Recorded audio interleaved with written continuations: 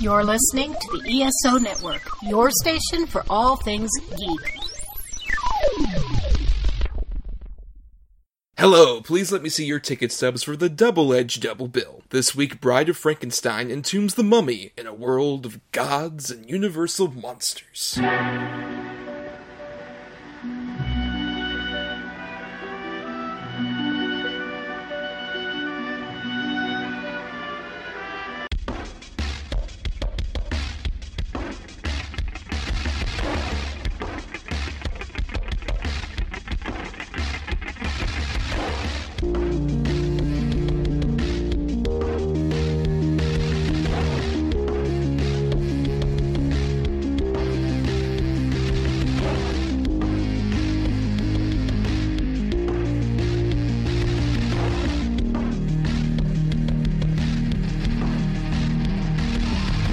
Each week, Adam Thomas and Thomas Mariani will come to the table to discuss the randomly selected yin and yang of a double feature. Then, both will have to pick a number between 1 and 10 in order to seal their fates for the next episode. One will have 2 good movies, the other 2 bad ones. Let the chaos begin! I am Dr. Thomas Mariani, PhD, not verified. And I am not Adam Thomas, I am Ryan Quarterman. Oh, what? That's different. We've done 95 episodes of this show, and now all of a sudden we have a different co-host this evening. He's fired. I'm here now. I'm the captain now. Well, really, Adam died horribly, and then I dug up his corpse, and I brought him back to life, and this was the result, is Ryan Quarterman. Friend, smoke good.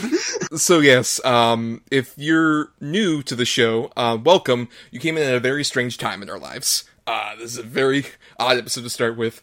And if you're a regular, you are probably wondering, hey, where is Adam? And just to say all this at the top, he is not gone. Adam is going to come back. He is planned to be the regular co-host for infinitum until the sun burns out or we stop doing this podcast. I think the sun will burn out first. Basically, what the issue was this episode is delayed from our usual Tuesday release date, and that's happened before with the show. But, you know, Adam and I usually like to rally and try and, you know, come back together, because the recording history of this episode is pretty much its own, like, horrible Universal Monsters tale, where we were going to have myself, Adam, and a guest, and then we had to delay it for different family reasons from the guest, and then different sort of reasons for Adam and his own personal life, and we were going to record tonight so we could just get up in time for the sort of tie-in for this particular episode's topic, which we'll get into in a second. And then over where Adam is, there is a terrible snowstorm, and his power went out, and it will not be up until tomorrow, when I will not be available, basically, to record. So I frantically went through my friends list, just like, can somebody please help a desperate blind man in need.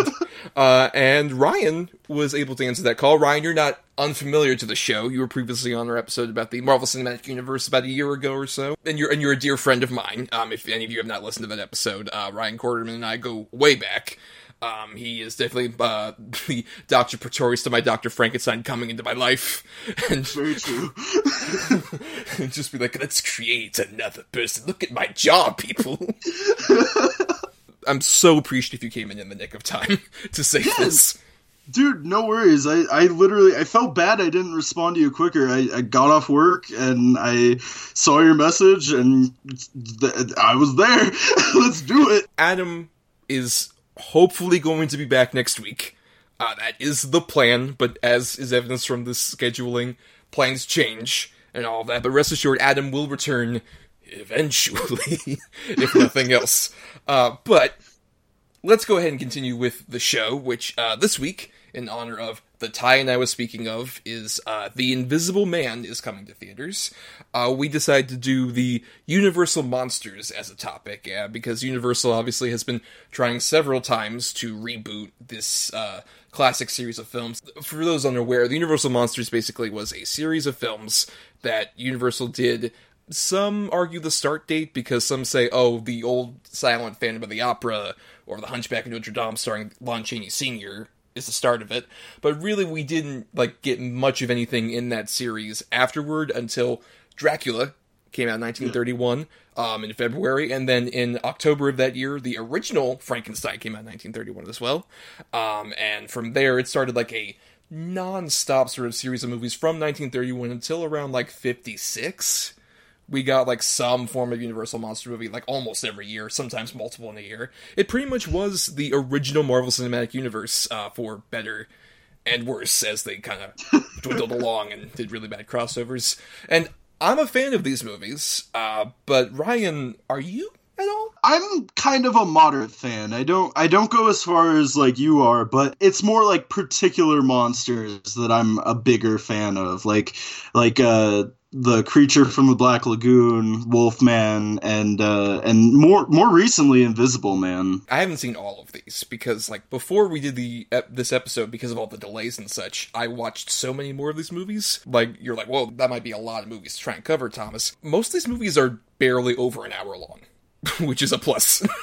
Dude, how great is it going into a movie and knowing that, like, you'll also have the rest of your day to enjoy? But no, Ryan, like, weren't you watching Bride of Frankenstein just wondering, man, why couldn't this be 2.5 hours long and have a lot more stupid plot threads that didn't mean anything and a lot more stupid over-the-top special effects that doesn't really connect thematically at all? Why can't they set up more for this universe? Exactly. Why can't half the movie be just, like, us regurgitating, like, whatever we're trying to set up for the future movies, which we'll talk about, actually, because for those who might be new, what we usually do with Adam and I on this podcast is pick, each of us have 2 movies of different quality.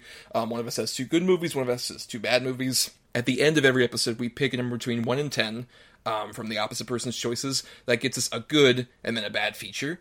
So last week when we were doing our picking, Adam had the 2 bad picks for the Universal Monsters topic, and I had the 2 good ones. And so we ended up with one of the original films in this series, The Bride of Frankenstein from 1935, the oldest film we've ever covered on the show. And then the bad pick from Adam's picks was The Mummy 2017, which was the most recent attempt from Universal to kind of try and relaunch this franchise, as it were. Yeah, they're 2 very different films, which I know, Ryan, you only got a chance to watch Bride of Frankenstein given the quick prep for the show, and you've seen The Mummy, but not since it originally released. Yeah. When I saw The Mummy, it was basically the week of, so I'm going mostly off memory on that one. I'm sorry, I apologize, but Bride, like, I literally just turned off Bride before we started recording. I pulled it up on my iPad and, like, watched it as fast as I could, just like all great cinema should be seen. Let's keep on going here, and let's actually get into that film that we are referencing here, which is The Bride of Frankenstein.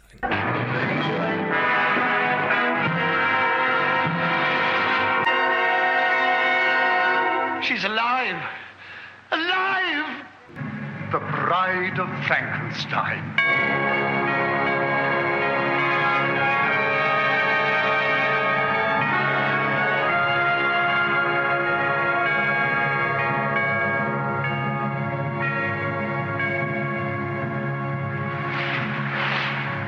So, Bride of Frankenstein, as I mentioned, came out in 1935, specifically April 20th, 1935. And, of course, this is the sequel to Frankenstein, which came out in 1931. That film, along with this one, was directed by James Whale, and this is obviously based on the characters created by Mary Shelley in the original Frankenstein novel. The interesting sort of backstory to this is that this is the first sort of sequel in a Universal Monsters series, because obviously, before this, you had, like I mentioned, Dracula first, Frankenstein, and The Invisible Man was 1933, which was also directed by James Whale. The Monster series was definitely in its boom here. And keep in mind also, even when like that series started in 1931, sound film was in its infancy.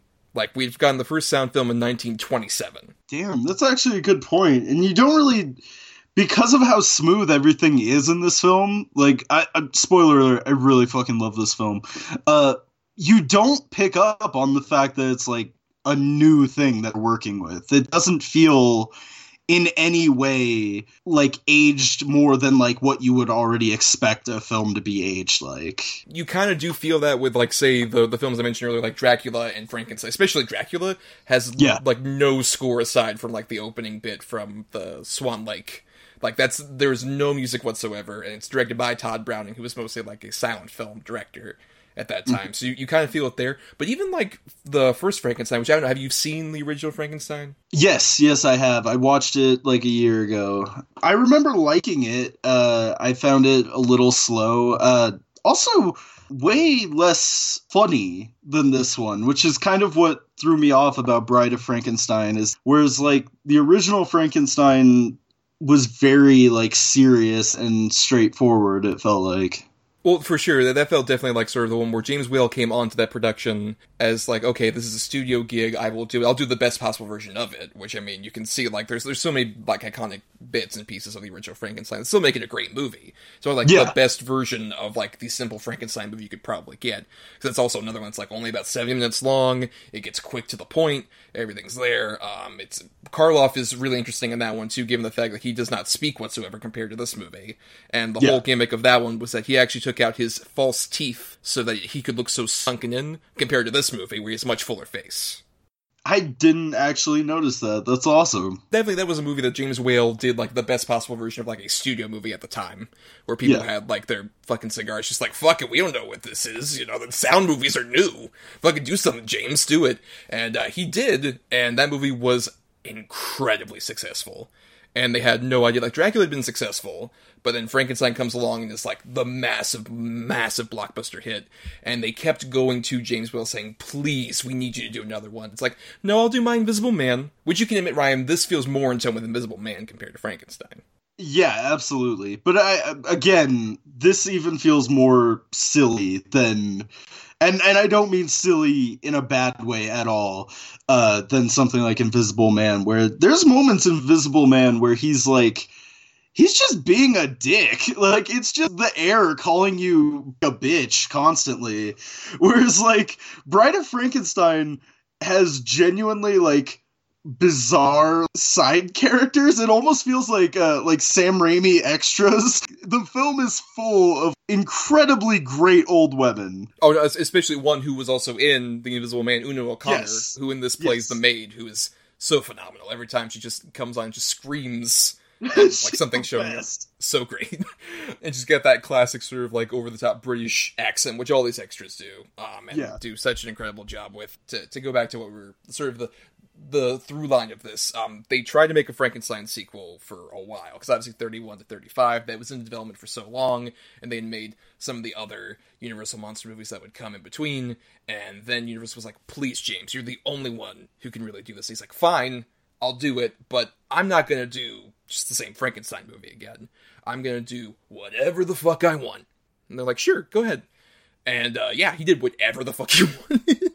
Dude, hell yeah. I love artists having fucking full control and just going crazy. That rules. Well, yeah, especially considering that would obviously, like, in a modern landscape, where it's like, say, Jon Favreau coming back for Iron Man 2, like, he didn't get to do whatever the fuck he wanted. that was, spoilers, that was not the case whatsoever, and even in these modern studio movies, that rarely manages to fucking happen. And I think it's also because, like, at this time, Universal was definitely more in a stage of experimentation, because it's like I mentioned, the sound film is new, things are a lot crazier. It was a lot of credit to, it's Carl Laemmle Jr., who was the guy who ran the studio at this time, was somebody who, at the time when, like, Dracula and Frankenstein came out, loved monster movies. Like, his father had run the studio back when Phantom of the Opera was a thing, and he was like, wow, I'm so fascinated with, like, this monster and, like, the Hunchback of Notre Dame. We should do more of these movies, Dad. And he's like, no, there's not a lot of money in horror pictures. You got shut right the fuck up. Come 1931.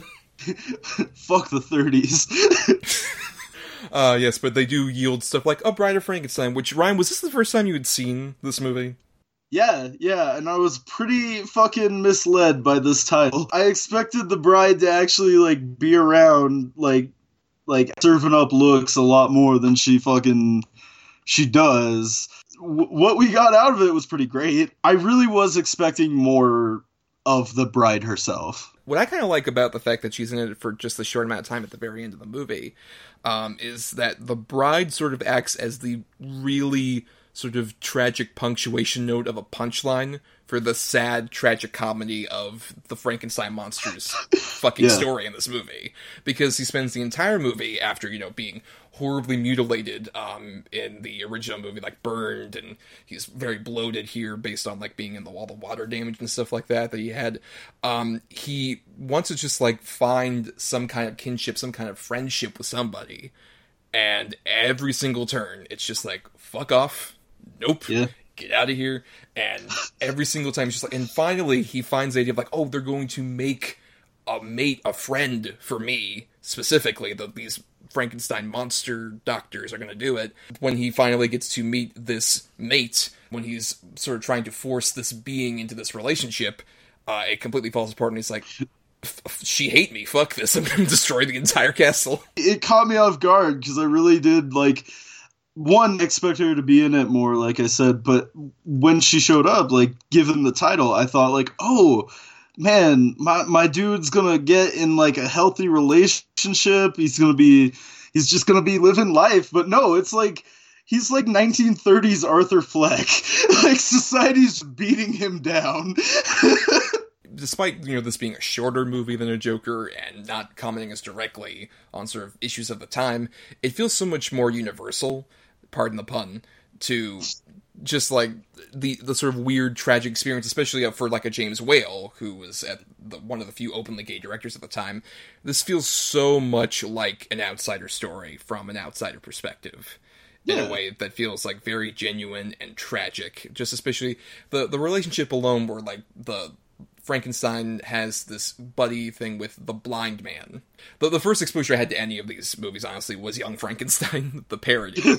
Yeah. Which there's an infamous, awesome sort of, like, sequence where Gene Hackman plays that character and constantly just abuses Frankenstein unintentionally in that movie. Here, it just still plays so sweet and genuine and tragic. And I think a lot of that does have to do with the performer. O.P. Hedgie, I think, is so phenomenal in this role. I think he just, like, acts perfectly off of Karloff and seems convincingly blind, but has so much of, like, this desire to be with some kind of kinship, some kind of friend, in an outsider way that's so interesting. It's like, two men off in the woods just wanting to be with each other, and a couple of assholes come in and just destroy all their happiness.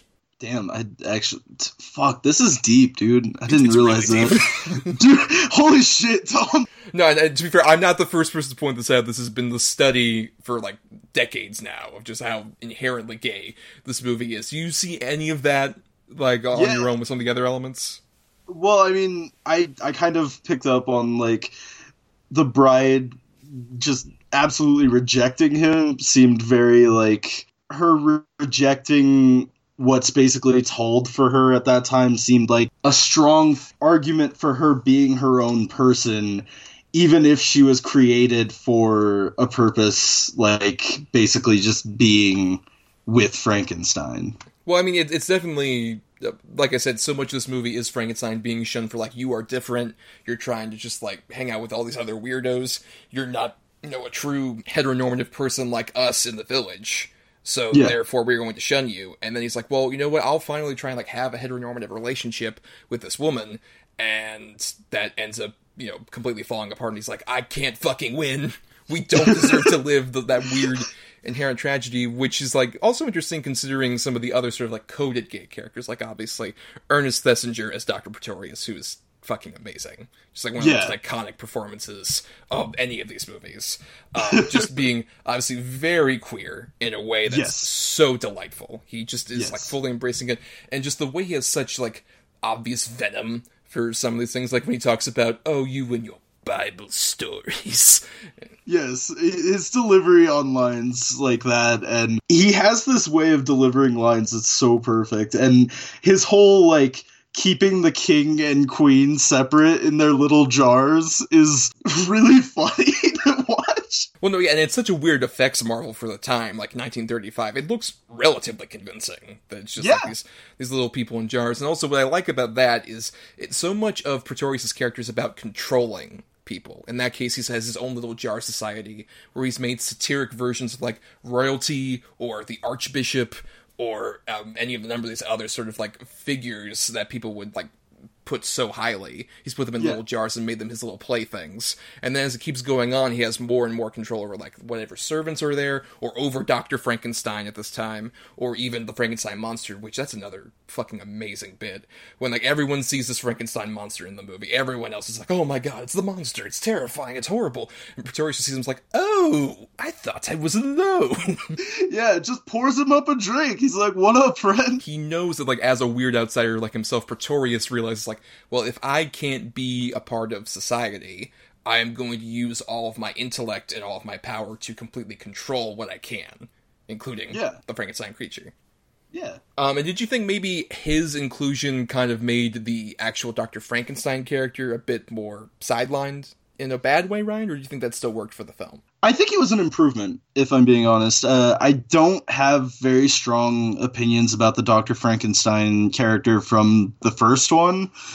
And at least with this one, Pretorius has fucking personality out the ass. Every scene that he's in, you fucking are focused on him. Whereas, like, I'm fine with Dr. Frankenstein taking, like, a backseat or, like, a side character role to someone with a little more personality. Well, yeah, and plus a lot of that had to do with necessity, because Colin Clive, who was in the original Frankenstein, was, one, he had actually, like, damaged his leg right before shooting, but also he was, like, a notorious drunk at this time, to the point where it would be like he would have good days and bad days kind of thing, and he only died, like, 2 years after this movie came out at a very young age. But I think his role works more in this weird sort of meta-contextual way of showing sort of, like, this one sort of quote-unquote stable heteronormative relationship between him and the Elizabeth character, played by Valerie Hobson. They are two people like, oh, we just got married and this horrible situation happened, and they're falling the fuck apart. Like that scene early on where she's talking about, oh, look, I see this vision, a specter, over in the corner. Just like, oh man, this relationship is not gonna work. This is fucking crumbling so hard. But at the same time, he's also so ineffectual as a person. He's just like, he keeps saying, oh, I'm totally going to completely abandon my Frankenstein ways. It's like being a Frankenstein doctor is his addiction. And he's like, honey, it's over. I've quit the sauce. I'm throwing out all the needles. I'm totally not going to be Dr. Frankenstein anymore. You hear that, Pretorius? And then immediately he's just like, okay, fine. Let's do this. Just one more time, dude. One last job. One last ride. See, that's what Universal's missing. They need to just do full-on Fast and Furious with these Universal movies. Holy shit, dude. Imagine Vin Diesel is like a Frankenstein monster. Briefly do a detour on this. Let's Fast and Furious this to the Always. side. So who in the Fast and Furious universe is the different Universal monsters? Okay, already, Paul Walker is Invisible Man. Oh, well, from necessity, I think that's the case. Yeah. Dude, perfect, right? Vin Diesel, I think we already established, would be a pretty solid Frankenstein. Right. He has the brow and he has the head is pretty flat for it. It works perfectly. Yeah. Michelle Rodriguez as the bride of Frankenstein. Yes. Fuck, who's gonna be Dracula? The bummer is that given that they kind of separated off like Hobbs and Shaw did its own thing, Statham I would love to see as a weird buff Dracula. Oh my god, that's so good. I was gonna say, who's that one Shaw brother from Dracula Untold? Luke Evans as Dracula again, reprising his role. Go. Yeah, bring him back. We're getting the gang back together. And I know there was a point where Universal was like, oh, let's do a Wolfman with Dwayne "The Rock" Johnson, which thankfully that's not happening anymore. Dude, that sounds so terrible. I wish it happened. It just feels like, is this like from the Van Helsing universe? When you try to do that? That feels way more like a Van Helsing thing. That really does. Dude, oh, that sounds so gross. I love it. But let's steer back into Bride of Frankenstein here. Let's talk about the classic movie as opposed to best movies of all time, Fast and Furious. There's a delineation here. I guess also, what do you think of sort of the personality that Whale brings to this movie? Because you've seen at least Invisible Man and the Frankenstein. What do you think sort of makes him kind of feel like more of an auteur compared to other Universal monster directors who were kind of for hire? You know, the one thing that I can really say is, even though it's black and white, it's a lot less drab, the way he makes things. It feels far more alive. Like, there's a scene in Bride of Frankenstein where falls through that building at the beginning and lands in the water. And just the way he disappears into the rubble is more alive than like something like what happened with Dracula, where that's kind of more standardly directed. It's much more like a stage play, because it was really based on the stage play version of Dracula that Bela Lugosi was in. I definitely feel that he feels the most cinematic. He feels like, even with the original Frankenstein, with the way that castle looks and the weird sort of German expressionistic different angles, the weird design of that castle from the original that carries over here. Whale always felt like the more cinematic director, even though he was also from England a play director for the most part. I just love the way that he makes even sort of like simple things like, oh, the mob is coming to chase after people. That's a scene that's in like all of these fucking movies. So many of these movies have like fucking people off to the side. I'm sure she's like, get your pitchforks, get your torches, light them for an extra 5 cents. Like, there definitely feels like this grander epic scope to like any of the crowds. Just like there's a wonderful shot when the mob is chasing after Frankenstein in the woods and they find him and they put him up on the cross. That feels so inherently cinematic, far more than any of the previous Universal monster movies to that date. And also adds sort of like some of the weird religious subtext that's kind of here in the movie as well.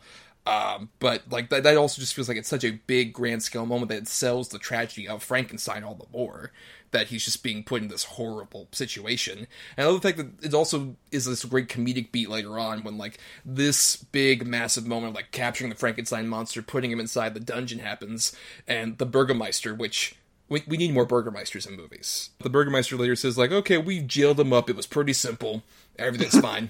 And then immediately fucking Frankenstein breaks out. Sort of another great example of like completely tearing down traditional authority. In that scene, while they're like tying him down, the old lady in the bar is just like, you keep him locked up! Like, this movie has the best old ladies. I love this movie's old ladies. That's true. It feels like these old ladies would very much inspire like the sort of Pepper Pot characters from Monty Python. Like whenever they dress up as old ladies. It feels like that's just another thing watching this movie from 1935, how much it still resonates. How much you still see the influence of like a Bride of Frankenstein. Even like that scene I mentioned with like the woods and everybody capturing him, that feels so indicative like just 4 years later, like The Wizard of Oz in terms of like its landscape and its sort of grand scale and even the use of like the actual set. The set looks so much like Oz. Yeah, absolutely. What are some other sort of influences you kind of caught watching it this time, Ryan, that you can see later on resonate now, like 85 years later? When you first see the bride and she's kind of looking around, the way she's backlit is really fucking beautiful and kind of reminded me a little bit of like some of the shots in like Ingmar Bergman's The Virgin Spring. Oh fuck, we're getting real classy with this now. Bergman references. You don't get that from Adam. Yeah. I mean, no, I definitely can see that. I also see so much. You mentioned Sam Raimi earlier. I think you get a lot of that in terms of like some of the Canton angles we do get in this movie, and also just the use of certain like side characters, like the Dwight Frye who played Fritz in the original movie, who was in a bunch of these movies. Like Dwight Frye would just show up for the first like 10 years of these Frankenstein movies as just a random villager. In this case, this is my favorite of sort of his characters because he kind of played in the original. Fritz was sort of the what would later become the Igor character that would actually appear in Son of Frankenstein, according to the stereotype for like the assistant hunchback that would follow around Frankenstein. And in this movie, he kind of plays a weird in-between like being a regular lab assistant and kind of like a grave robber, crazy, like weird scruffy guy. And I love the fact that character is actually combined from like 3 different characters in the script, and they just gave it all to Dwight Frye because they love Dwight Frye so much. Humor that's coming out of that character that would inspire a lot of the dark comedy that would come in some of these later directors that we know and love from like the 70s, 80s, and 90s, with like him saying stuff like, "This is no job for a murderer," and so like taking all the body parts and shit like that. Or the whole thing was like, oh, we need some kind of young cadaver that we can kind of implant a brain from. Can you get that? I'll try my best. Like all this other shit. Dude, the scene where Pretorius just like mouths the words of a police case to him and he says it is just so perfect. This works as such a great sequel to the original Frankenstein, because you get so much more about not just the characters and not just some of these themes that are going on, but also even just the actual process of making the Frankenstein monster. Like in the original, it's just, oh, he goes up the slab all the way up to the roof, lightning happens, and then they come back down, you don't really see anything. And here, that weird fucking giant cone device that's on top of the castle, that's a massive giant thing, that it just adds so much in a weird way where it's like you almost don't want to see that in sequels normally, of like, oh, let's see how more of the sausage is made. In this case, Whale's like, well, we can see that, but also I'm gonna make it fucking weird. Yeah. Like now, like I said, 85 years later, this movie's still weird. Yeah, it absolutely is weird. And like I mentioned Creature from the Black Lagoon, and you see a little bit of that weirdness, but it never goes as far as something like Bride of Frankenstein does. Whereas is just so much more committed to like having fun and being as like campy as possible. It really does feel kind of like in some ways a birthplace of like what we would take now as like modern horror camp. Oh no, definitely. This feels like one of the earliest examples of the horror comedy. Like, you wouldn't get that subgenre for what it is without The Bride of Frankenstein being a major stepping stone. Yeah. And even what you're talking about, sort of Creature of the Black Lagoon, watching so many of these movies, like, I actually hadn't seen Creature from the Black Lagoon until we were doing research for this episode. I decided to finally watch it for the first time. And it's a fun movie, but you definitely feel like that is at the very tail end of these movies, where it's definitely a lot cheaper. They spend all the money possible on the suit and nothing else. Because it's really just shot like, oh, let's just put fucking Amazon trees around the tanks at Universal. Like those 2 tanks that we fucking have full of water. Yeah, but it's even more pronounced in, like, as these Frankenstein movies went along. That was the main thing I watched, was like any of the Universal monster movies featuring Frankenstein. You just see, like, even to Son of Frankenstein, which is the one that would follow this, is fine. It's the last time Boris Karloff's Frankenstein. He's barely in it. He basically has the role that the Bride has in that movie. Oh, wow. Okay. He's barely in it because he didn't really want to do it, and he doesn't even speak anymore. He wears a weird fur coat bear like vest for some reason. Okay. Okay, I don't know why. And then, like, in Ghost of Frankenstein, it's Lon Chaney Jr., the Wolfman guy, playing him, which is, like, doesn't fit at all. I really like the Wolfman. I love, Lon Chaney Jr. does a great job in that role. But they tried to make him, like, the Mummy and Frankenstein and so many different other characters. It's like, no, this doesn't work at all.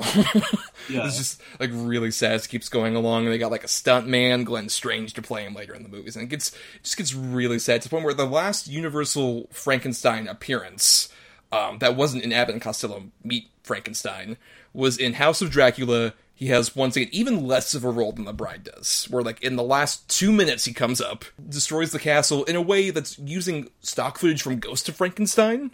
It's so fucking cheap. I almost really think that role dies with Karloff. Because obviously, like, Karloff kind of invented what we know Frankenstein as. That's the thing with the Universal Monster movies, is, like, even before any of us saw these movies, what we're aware of from these sort of characters through pop culture is so based on these movies. The, like, first handful of them, really, like, your introduction to the characters are what sticks with you. It's not all the sequels. It's not the, like, weird crossovers. It's those, like, first films where they appear that, like, really are what have stuck and lasted through the test of time. I think Bride has the most, at least, lasting influence on Frankenstein, less visually, but as a character. I think as a character, so much of, like, what we like about the Frankenstein monster comes from this particular movie in pop culture. Well, we could talk forever about Bride of Frankenstein. There's so much to actually discuss, but I think we'll sort of segue into our final thoughts here. Ryan, your final thoughts on Bride of Frankenstein? I think it's an absolute blast. I love it. It's funny. It's campy. It's kind of fucking sad at the same time. It's definitely probably jumped up to being one of my favorite monster movies. Yeah, and for me, it's just one of my favorite movies of all time. I genuinely think Bride of Frankenstein, not just because of the influence that's obviously there, or even some of the thematics that we talked about. Like, obviously, we're 2 straight white dudes, but even we can notice a lot of the queer themes that are very clearly in here, and have really lasted as, like, sort of horror has evolved, especially from a queer subtext on it. It's such a phenomenally, especially emotional story, because, like, what works about any of these Universal monsters is really getting the inherent tragedy of any of these characters. Like, the Wolfman is a man who doesn't want to kill people, and he wants to kill himself to prevent that. The Creature from the Black Lagoon is this sort of weird bottom recesses creature that just wants some kind of love and is completely punished for it as well. And that turns him into something meaner as time goes along. Or, like, Dracula is like this aristocratic, very suave, debonair character that is constantly stuck into the shadows because of who he is as a monster. But I think out of all of them, the reason I kind of think Frankenstein is my favorite of any of these creatures is just because you believe that inherent tragedy so much more from somebody who is a complete innocent. Somebody who is just, like, bore out of death, come back to life, doesn't know the world around him, and everyone completely destroys him for it. That is such a beautiful, tragic, very much a character I have so much personal tie to, and I think just, like, especially in this movie, establishes that tragedy so perfectly that I think it makes it this one in particular, this particular movie, a masterpiece, and just one of the best films, horror or otherwise, to ever come out. Absolutely. Well, and we're going to get to another classic in a second. But before we do, why don't you hear about this ESO show you could queue up right after ours? Hello, America. Do you like listening to knowledgeable people who are passionate about what they do? Wilbur does, don't you, Wilbur? But what about Daisy? She likes to listen to shows about pop culture, movies, television, and comic books. Good thing Wilbur and Daisy found the Nerd Bliss Podcast. You, too, can find the Nerd Bliss Podcast at nerdblisspodcast.com and on the ESO Network. Just remember, Nerd Bliss is one word. All right, and now let's get to the latest attempt to try and reboot these monsters in some way. 2017's The Mummy. What the hell? No!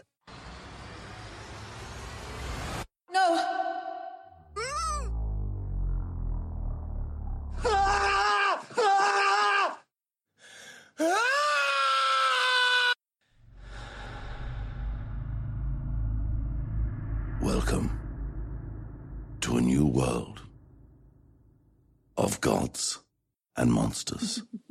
So, The Mummy came out June 9th, 2017, was directed by Alex Kurtzman, and was written by several people, many people, as an attempt to launch the Dark Universe, which at the time was a very ambitious goal of Universal, to be like, you know what, we see how big, like, the Marvel Cinematic Universes and DC at the time was ramping up, like, Man of Steel and Batman v Superman. This universe building thing is going to work for everybody, including us. We did the Universal Monsters back in the day. We can do it again, right here, right now. And they decided to premiere all of that with The Mummy, which features Tom Cruise as a thief who's trying to find different artifacts that other archaeologists are already trying to find. And then he unleashes a mummy that wreaks havoc. And also Russell Crowe is there as part sophisticated science man and also Cockney brawler when he gets angry. As he turns from Dr. Jekyll into Mr. Hyde while also trying to collect all these monsters together. This did not start the Dark Universe. The New Invisible Man is not part of that franchise.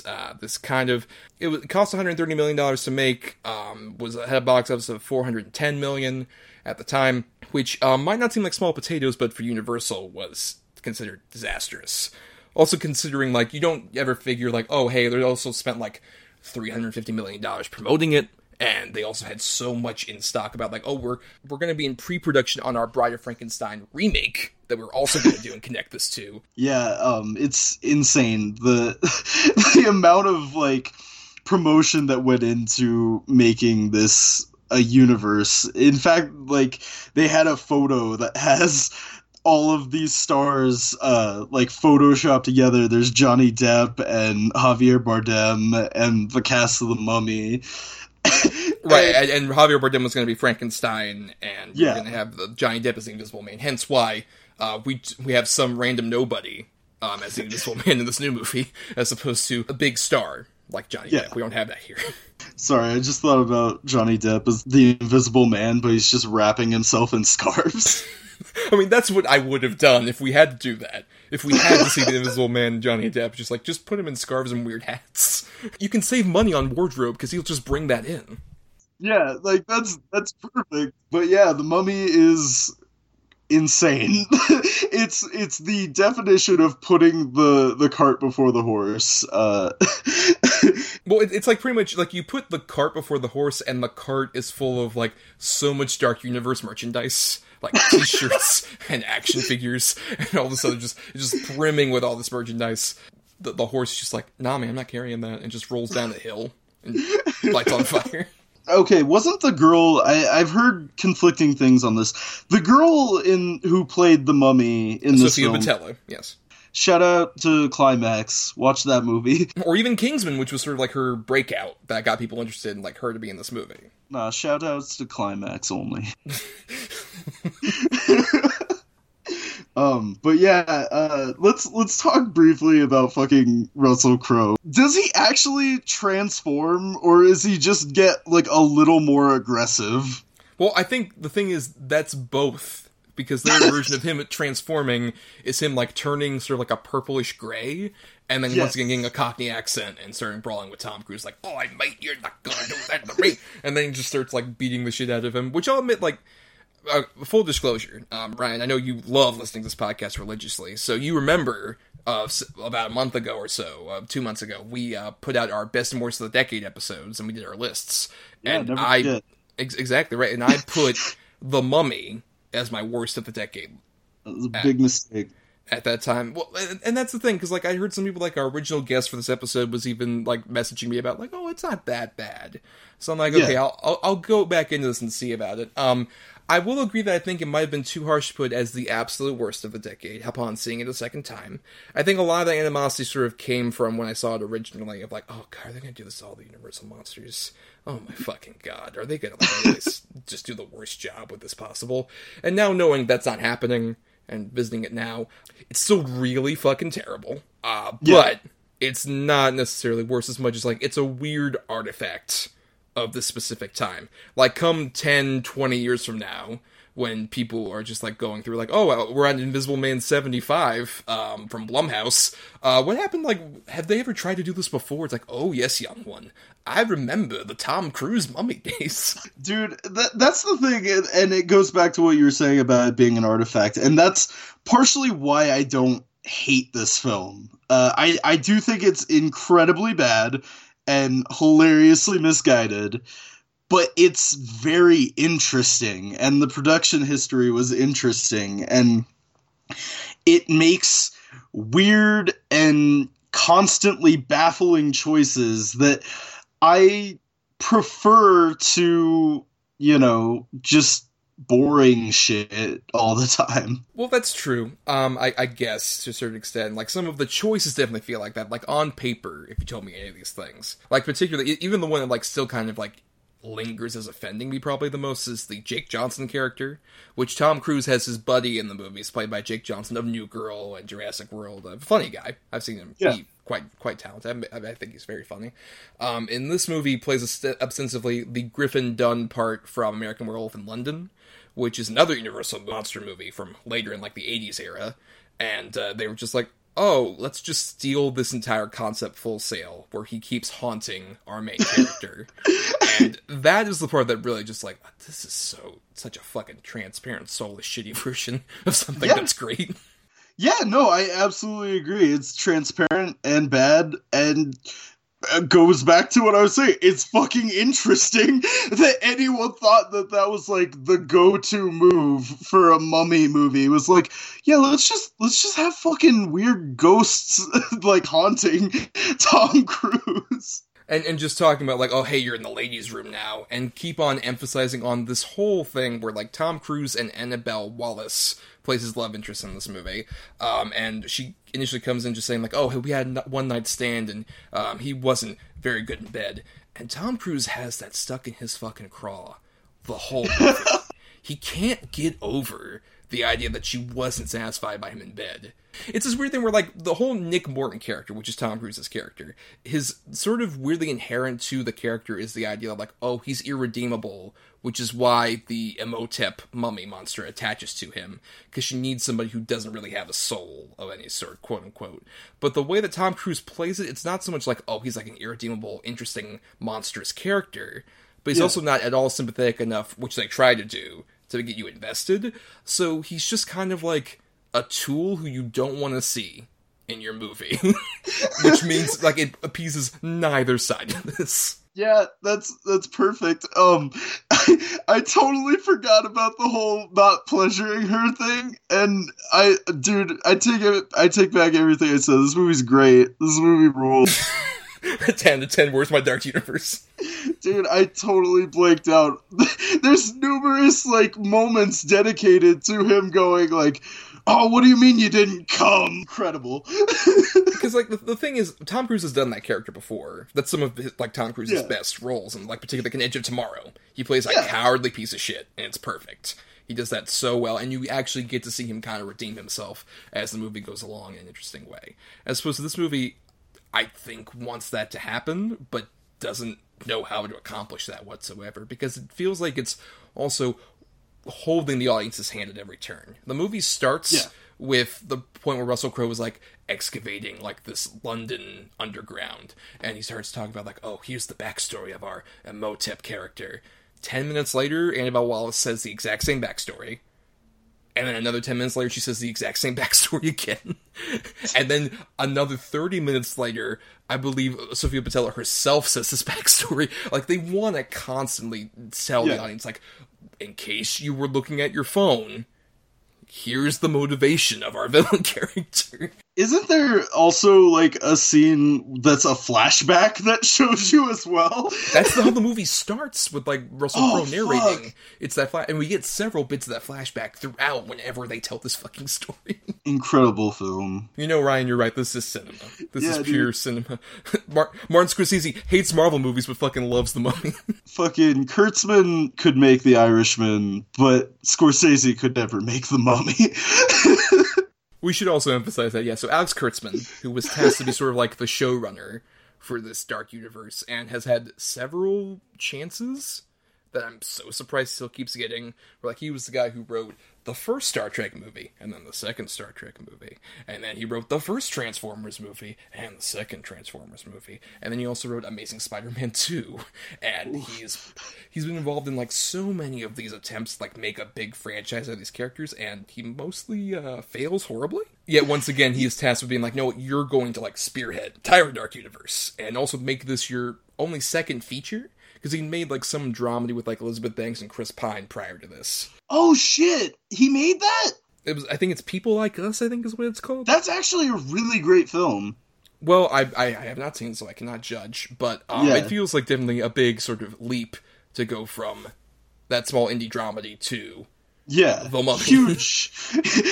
I never would have fucking even guessed that those two films had any kind of correlation at all. People Like Us is so sweet and great. You should definitely check it out.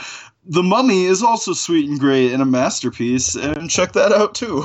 It's very Richard Linklater-esque. This is actually part of the Before trilogy. It's a middle chapter. Yeah, dude. The thing about Kurtzman, he was paired with Orci for a while, right? It was Orci and Kurtzman. Right. Like, they were on the Transformers movies and the first couple Star Treks, and then Roberto Orci came out as, like, a really big, like, conspiracy theorist. So he's like, I don't know this guy. Wait, really? Yes. Dude, that rules. I was gonna ask you what happened to Orci, but now we know. He was gonna do Star Trek Beyond. He was gonna direct that, and then he just came out like, oh, you're like a crazy person. Shuffle off to the side. Did Kurtzman get any other opportunities after The Mummy came out? Yeah, because now he's spearheading, like, the Star Trek TV shows on CBS+. It's like the sort of the big showrunner for those as well, because it's like, well, you did Star Trek and Star Trek Into Darkness. Those are fine. One of them is pretty great, and the other one is not. Yeah. Even, like, removing, like, sort of the baggage that he has, the biggest problem with, like, him making this a second movie is, like, a lot of the action feels incomprehensible. Especially at the very opening, there's a whole sequence where Jake Johnson and Tom Cruise are, like, trying to go around this one town in Mesopotamia to try and end up, discovering the mummy tomb. And there's a whole action sequence where I can't tell where they're going, and it constantly just, like, breaks every conceivable cinematic rule. So weird, and you can't tell what's going on. Like, the only action sequence that at all works is the most sort of Mission Impossible-esque set piece of, like, them inside of the airplane that's in free fall. That's the one action sequence that actually kind of works, but it feels also very like this is a second unit thing. Like, Alex Kurtzman was not involved in this. That's also the notorious scene from the first trailer that had that. Right. Yes. For those who were unaware, the IMAX trailer was dropped on Twitter, and it ended up coming out with one audio track missing. So all you heard were people making noises and a few sound effects, which made it hilarious. You heard a clip of that when I put the trailer. That is that trailer. Perfect. And it's the best thing to come out of this movie. It's so fucking funny. It's so good. Particularly, there's a bit where the Annabelle Wallis character gets, like, parachuted out, and she's like, no! That's the vocal effect. I just love Tom Cruise, like, ah! Of course, that's the masterpiece part of that trailer, obviously. Iconic. It is pretty iconic. But do you, from what you remember, Ryan, agree maybe about like sort of this turning the horror into action in this case? Do you think that like worked for this individual movie at all? So, based on what I remember, I thought it was an interesting attempt to try and do something with it. But the problem is, like, turning The Mummy into, like, an adventure film or an action film, like, we had that. we have Brendan Fraser's Mummy films. Like, those exist.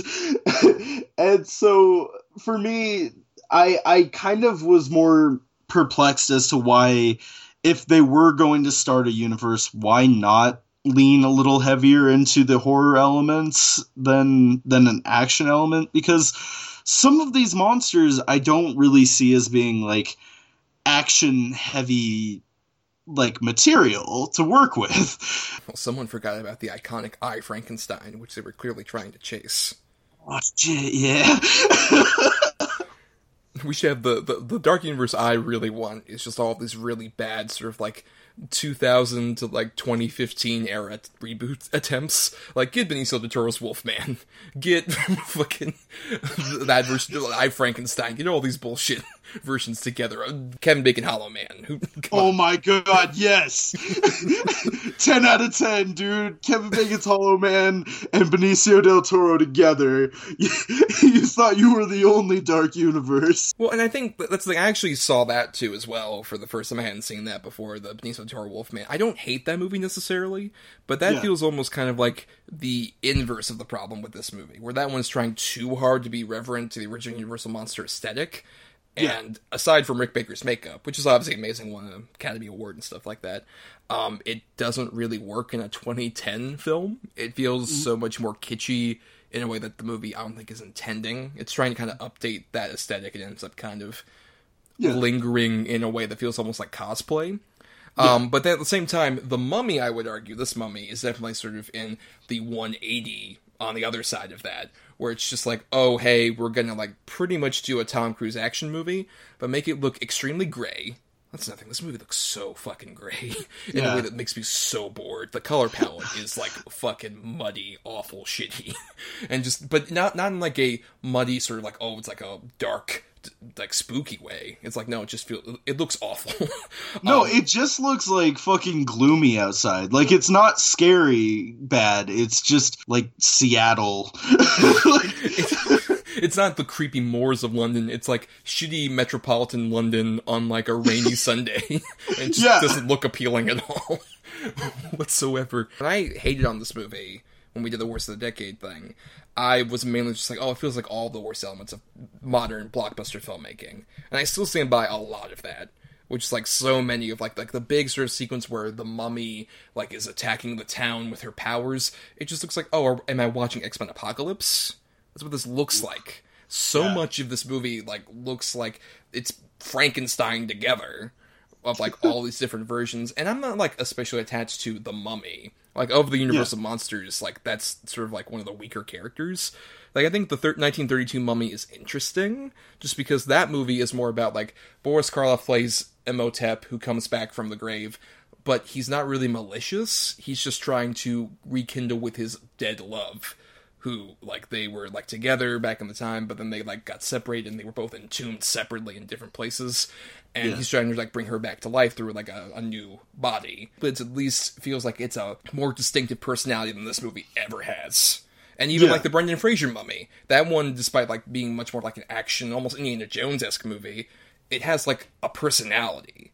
That's my biggest problem with this movie. It has no personality. It's really just soulless. It feels like a product. And that's putting it very mildly. They didn't want to make any kind of genuine piece of art. They had an IP, and they said, fuck it, let's do it. Yeah, just that the universe was just like, let's take up this. I mean, look, the Minions and Fast and Furious are making us so much money. That's obvious. But we want more money. And Can how about get Minions in the Dark Universe? I mean, I'm sure that was at some point a step like, no, Abbott and Costello, the new Abbott and Costello of this generation, Minions. The Minions beat Frankenstein. You joke, but I would fucking go day one. That sounds incredible. That literally sounds like my worst nightmare. That sounds like a horrible nightmare I've had. I don't want to experience. Dude, think about it. Javier Bardem's Frankenstein hanging out with Kevin and Bob. Friend, banana. Writes the check, gold. Let's do this. I am so there. Before we do wrap up on The Mummy, we do need to talk a bit more about not just Russell Crowe, but also sort of the big connective tissue of trying to kind of like build this universe as half this movie. Because half of the movie, like I mentioned, is sort of like this lame attempt at like, oh, Nick Morton's gonna like destroy the mummy, and then he has like a tragic thing where it's like, oh no, I'm in the darkness, I have the mummy powers now, I saved you, Annabelle, now leave me. And it's like, sure, I really believe that tragedy on your face, Tom Cruise. That's so great. I truly believe all of that. And there's also that, I'll admit, the funniest bad thing about this movie is the bit where like she's been unconscious and she's dead, and he's trying to wake her up. And he's just like, just wake up! And then he turns into like a weird monster face with fangs. Oh, man. But then when it's not that movie, it cuts over to Russell Crowe like, oh, I'm part of Prodigium, which is this society that's trying to get all the Universal monsters together in this version of this universe. And you see like jars like, oh, look, there's Dracula's skull with fangs in it. There's the creature from the Black Lagoon arm. There's all this other shit. Did all that entice you at all to see more Universal Monster stuff, Ryan? Just that sick-ass creature hand, but no. That's just my own fandom coming in. Like, even as someone who's, like, an actual fan of any of these movies, like, you'd figure I would be sort of, like, the biggest audience they want to try and grab, because it's like, obviously they're going to try and, like, let's get normies, but we already have these guys in the bag. We already got Thomas perfectly in the bag for this movie, clearly. Yeah. And I just see all that stuff, and I'm like, I'd rather see, like, this as set dressing for, like, Halloween Horror Nights maze. That's about as interesting as this gets, to me. Because it doesn't feel like it really has any real investment in the creatures or anything like that. It just feels, oh, we're gonna do this fan servicey Easter egg bullshit. You love this. And it feels like I'm being pandered to, but in a lazy way. Where, like, Marvel tends to be like, oh, look, here's all this stuff that are deep dives, really big digs that people will obsess over and make fucking 10 YouTube videos about all the different Easter eggs, whatever. There's at least passion in that. This just feels like, here's a creature arm. You'll love me. Tom, hate me. Okay, so, alright, we've kind of established that this fucking thing does not work. If you had to just restart, just scrap the universe, we're taking it to step one, what would be the monster you start with? How would you get people to go into a universe? Well, at least half of that, I would say, I think, is what Blumhouse is doing with The Invisible Man coming out, which we haven't seen yet. This will be releasing, like, the day that it, has Thursday previews and stuff. We've not seen the particular movie, but even from, like, the moment I heard Universal is doing the Universal Monsters again, I'm like, oh, Blumhouse character-driven, like, individual stories. That's how you definitely wrote people in initially. You don't do a big universe, you just do, like, here is a new version of, in this modern case, The Invisible Man, and it's going to be focused on just telling the best Invisible Man movie we can possibly do in a modern setting. And from what I've heard, a lot of people are saying, like, yeah, it does that really well. Yeah. So that you do that, and then you introduce all these other characters, and then you build up to maybe them meeting at some point. Not immediately. You don't Batman v Superman this, where it's like, oh, we got one. Here you go. They're all here. That famously didn't work for that franchise either. At the same time, Invisible Man is a pretty good choice, I think, because it doesn't feel like it has so much baggage. Like I would say Frankenstein does, or even Dracula. But even Dracula Untold was an attempt to do that. And admittedly, the way you feel about this movie, I kind of feel more about Dracula Untold, where that is not a good movie. But at the same time, it's kind of fun for what it is. It feels like somebody watched, like, the Francis Ford Coppola opening of his Dracula. It was just like, can we make that the whole movie and make it a really absurd action movie? And, like I said, not a good movie, but at the same time, kind of fun. There's a whole bit where Dracula uses his powers to, like, clothesline an army. Yeah! With his two arms. It's so sick. It's fucking ridiculous. But that's at least more fun, necessarily. And that didn't end up working, though, in terms of kind of reintroducing everybody. I think Frankenstein has similar baggage. You know, I think one that would have worked to do this with is the one who I think has gotten the most short shrifts in terms of, like, reboots and stuff, for the most part. The Creature from the Black Lagoon. Yeah. But that's what's so interesting is they had Del Toro on to try and do that. Universal did, and they were just like, he fucks a lady. Who's gonna want to watch this? And then he makes Shape of Water, and that wins Best Picture. Everybody loves that movie. Dude, everyone wants to watch people get it on with creatures, man. Yeah, I mean that's new. That didn't happen, and that was famously not what happened to Creature of the Black Lagoon. So it's just like, what if they fucked, though? All these monsters, like, the way to revitalize them, get them laid. Well, we've clearly exhausted all of our talk about the Tom Cruise mummy. So let's go into final thoughts here. Ryan, your final thoughts. Final thoughts on The Mummy is that what I remember of it, it's very forgettable. I think it's an interesting failure, if nothing else, but I'm never gonna watch it again. Watch Climax. Nothing else you can take from this. Its own universal horror of Climax. Hell yeah. I mean, if you're going to do a Monster Mash movie, like there are rumors about them doing like some kind of Monster Mash movie, that would be like a weird dance orgy with the monsters. Oh, dude. Hell yes.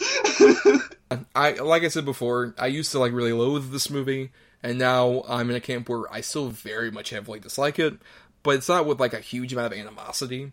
As much as, like, that kind of thing you're talking about, where it's not necessarily so bad it's good, because it's too boring to quite be that. It's never also excels into being good, despite itself, even though I'm sure come, like, 15 fucking years from now, they'll be like, why The Mummy 2017 is an underrated gem? I'm like, ugh. Can't wait. And, like, what, like, BuzzFleed, or whatever the fuck it is, at that fucking point. I still would say, like, it's an interesting time capsule. For sure. Like, if someone wants to ask, what was major blockbuster filmmaking like in the mid-2010s? I'd be like, The Mummy is kind of like the worst case scenario of it.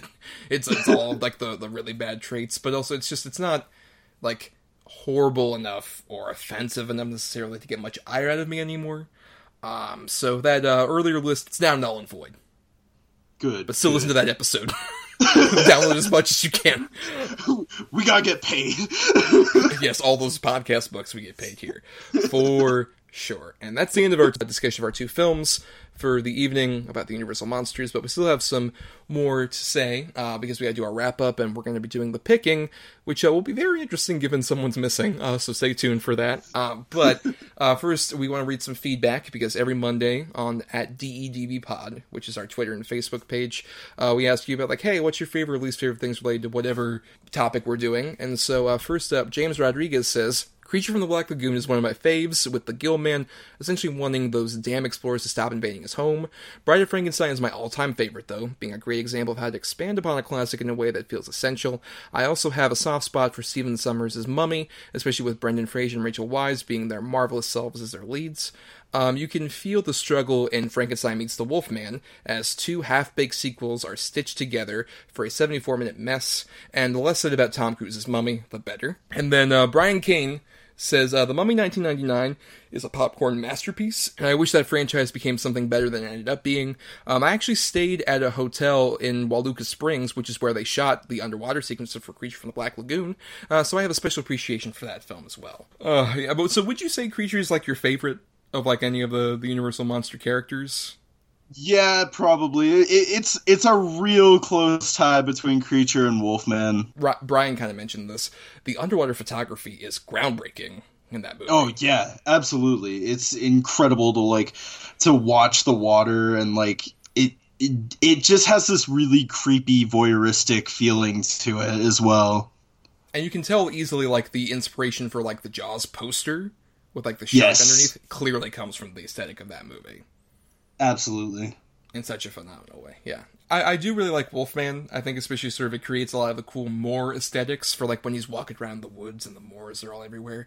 It looks perfect. Yeah. And it's weird that the Wolfman actually wasn't one of those that got, like, a lot of his own sequels. He was one of those that they would just throw, and he's sort of like the Hulk of that universe, that version of the universe, where, like, they would throw him into, like, Frankenstein Meets the Wolfman. Which, the weird thing is, honestly, those crossovers that they did are kind of like their own less offensive versions of The Mummy, because they're all, like I said, 70 minutes long. they don't add another 50 fucking minutes like the Mummy does. Did you just kind of feel like, oh, well, they're really slapdash? Because, like, when people say, oh, the sanctity of the Universal monsters, how dare they try and, like, touch these great classics. The original movies, yes. That whole series, later on, they just really go full on into, oh, hey, let's just throw these people in. Like, in, I believe it's House of Frankenstein, it's like an anthology movie, where, like, it's all connected from, like, Boris Karloff comes back to play, not the monster, but, like, the doctor character, in that case, who's trying to bring back all these different monsters. And so he's, like, a traveling mad scientist who, like, brings back Dracula, who encounters a bunch of characters, and then he dies. That's the first 20 minutes. And then the second 20 minutes is them interacting with the Wolfman in that same way. And they bring back Frankenstein for, like, the last part of the movie. Frankenstein meets the Wolfman, it's Bela Lugosi, which is really sad. It's just like, oh. Especially considering he was offered Frankenstein in 1931 and said, no, I'm too handsome for that. 10 years later, he needed money. So, like, all those, like, crossovers that are, like, trying to be part of the universe, I guess, are just so slapdash and barely movies. Like, House of Dracula that I mentioned, that's the last big one. Half of it is stock footage. Half of it is just stock footage from these other movies. But weirdly, Abbott and Costello Meet Frankenstein, I revisited for the first time in forever. And that one still fucking actually slaps. It's still pretty goddamn funny. I would honestly say, yeah, because I think Abbott and Costello, who I've never, like, been the hugest fan of necessarily, worked perfectly off the monsters, and the monsters also are treated 100% seriously, which makes their antics all the funnier. Like, there's a great bit, I think it's probably the iconic moment of that particular movie, where they, like, are being chased by Frankenstein, and they go into a bedroom, and they, like, lean the door against it to, like, try and barricade it. And Costello is just like, oh, he's never gonna get in here. And the door opens the opposite way. And he immediately comes in and destroys the bed. Thank you for all that feedback out there, everybody.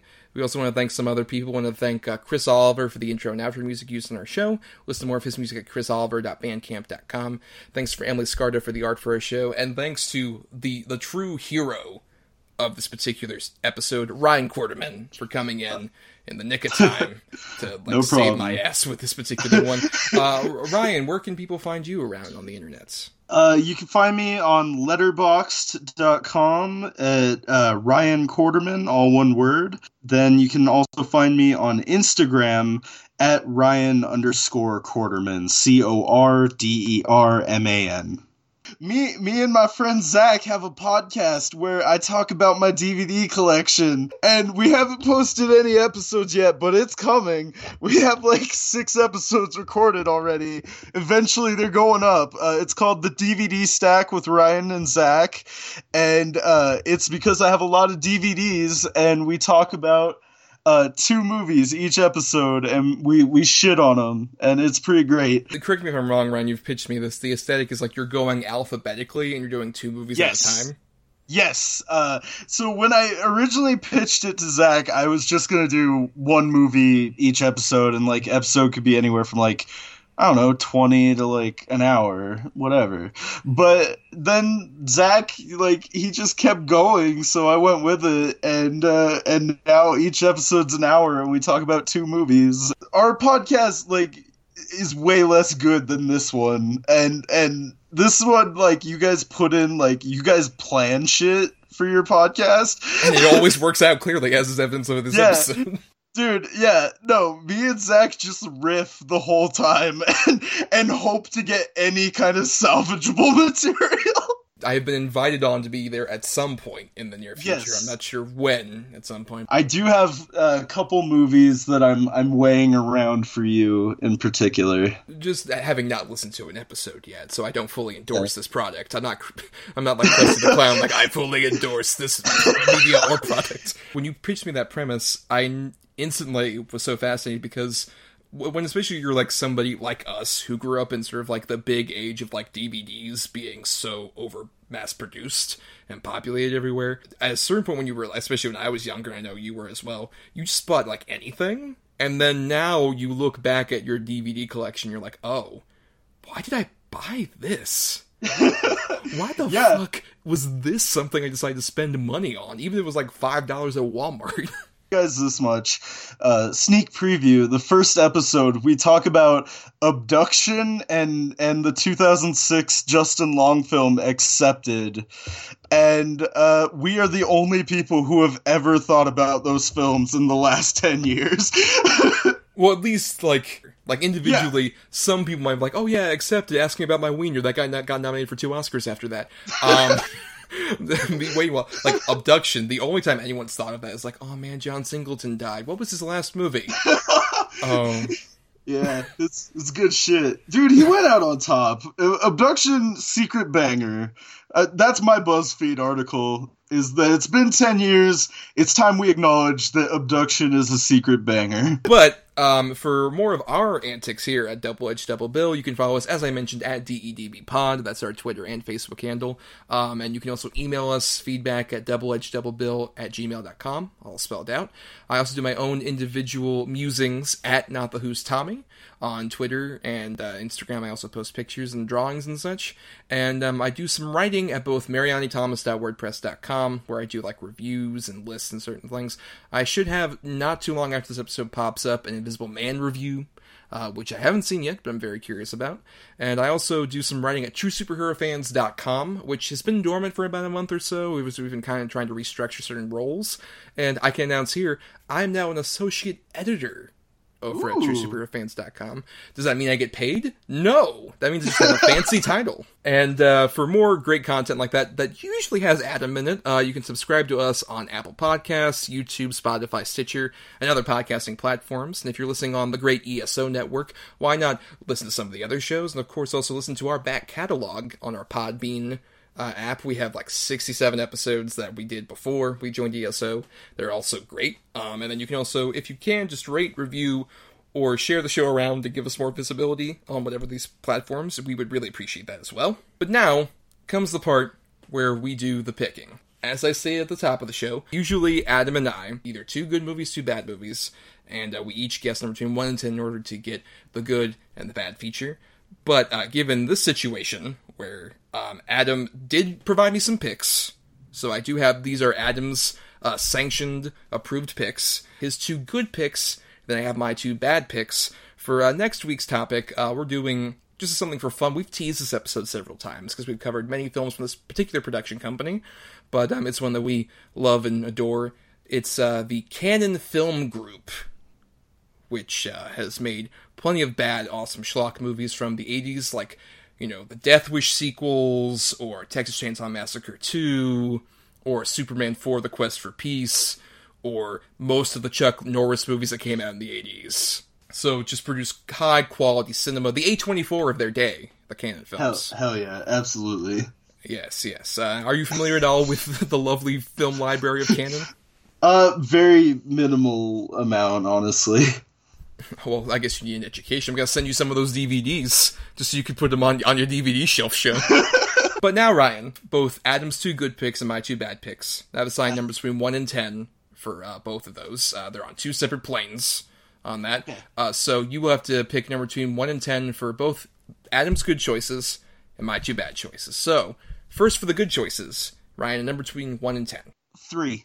So, per Adam's wishes, at number 4, I have, from Adam's picks, Death Wish 3. The Charles Bronson classic, the film debut of Alex Winter, and also a movie where everyone praises as Charles Bronson blows people away in the middle of a small town. Hell yeah. Yes, and then at number 10, he had Texas Chainsaw Massacre 2, which I will honestly say is my favorite of the Texas Chainsaw Massacre movies.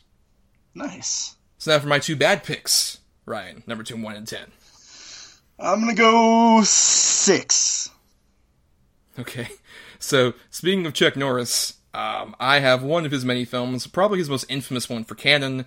I have, right on the dot at number 6, Invasion USA. Cool. Which, if you don't know, is a movie where it's basically like Red Dawn, where a bunch of communists come in and like take over a small suburban town. So Chuck Norris is like, you know what I'm gonna do? I'm gonna ride a tank into the suburban town. Hell yes.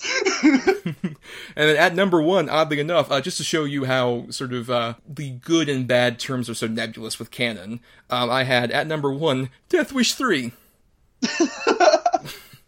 So there's so many ways you can interpret canon. So that'll be interesting, though. Invasion USA and Death Wish 3. That'll be quite interesting, if nothing else, right? Dude, what if I would have guessed Death Wish 3 for both picks? So it's a Death Wish 3 double feature. Now, from our good feature, Death Wish 3, to our bad feature, Death Wish 3. Can I change my numbers so you guys have to do two Death Wish 3 reviews? Nope, it's on wax, it's canon now. That's not happening. Oh, you're so ashamed. You know what? I'm going to chase you out of here with pitchforks and torches, Ryan. Get back, monster. I guess you became Seth Rogen at the end of that? Sure. I don't know, dude. Good night, everybody.